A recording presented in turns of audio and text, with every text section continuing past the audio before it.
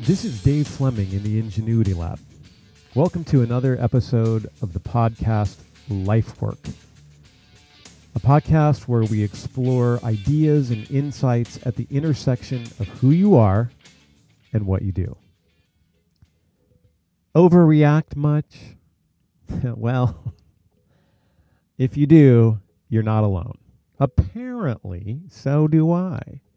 Apparently, so do we all, as human beings, have a tendency to overreact. In fact, psychologists have coined a term, a cognitive distortion, that they call the Semmelweis effect. A Semmelweis effect. And basically, the Semmelweis effect is when we overreact to new information because it contradicts the evidence that we believe in the present. So new information comes, it contradicts what we believe or the evidence we think we have, and our initial reflex is to resist it. Now, this is an interesting story where the Semmelweis effect came from. You might be aware of a Hungarian doctor in the 1800s who discovered that doctors were killing their infant patients by delivering those babies right after coming out of surgery.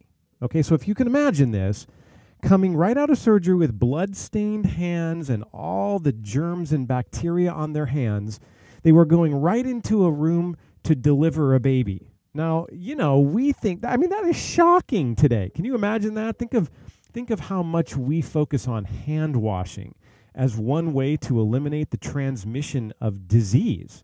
But believe it or not too long ago, less than 250 years ago, we didn't know that. Human beings didn't know that. And so surgeons were actually killing people because they weren't washing their hands. Well, Semmelweis noticed that there was one particular group of people who were delivering babies that their babies seemed to live. And who were those people? Those were midwives. Those were women who had figured out, because they have a bigger brain and they're smarter and all that good stuff, they had figured out, hey, hand washing's a really good thing. Maybe it was just they looked down and it looked like I ought to wash the blood off my hand before I deliver this baby. Who knows what they were thinking, but they got it right. And Semmelweis noticed the difference, and through rigorous research, he figured out what was happening. The midwives were washing their hands, the docs weren't.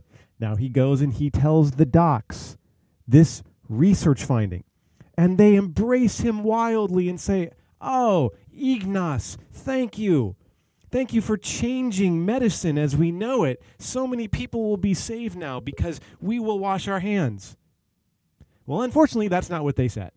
They basically ostracized him, made fun of him, and reacted against the new evidence based on what they currently believed. And hence, we have the Semmelweis reflex. The Semmelweis effect. How does it get you?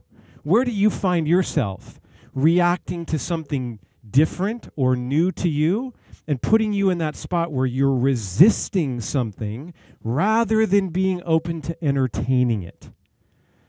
Wow, I do this. I teach the Semmelweis effect, and I can walk out of teaching a group of people not to do the Semmelweis effect, get on the phone with my wife and do the Semmelweis effect and have that reflex in a conversation I'm having with her. It's so easy to go mindless when presented with new information.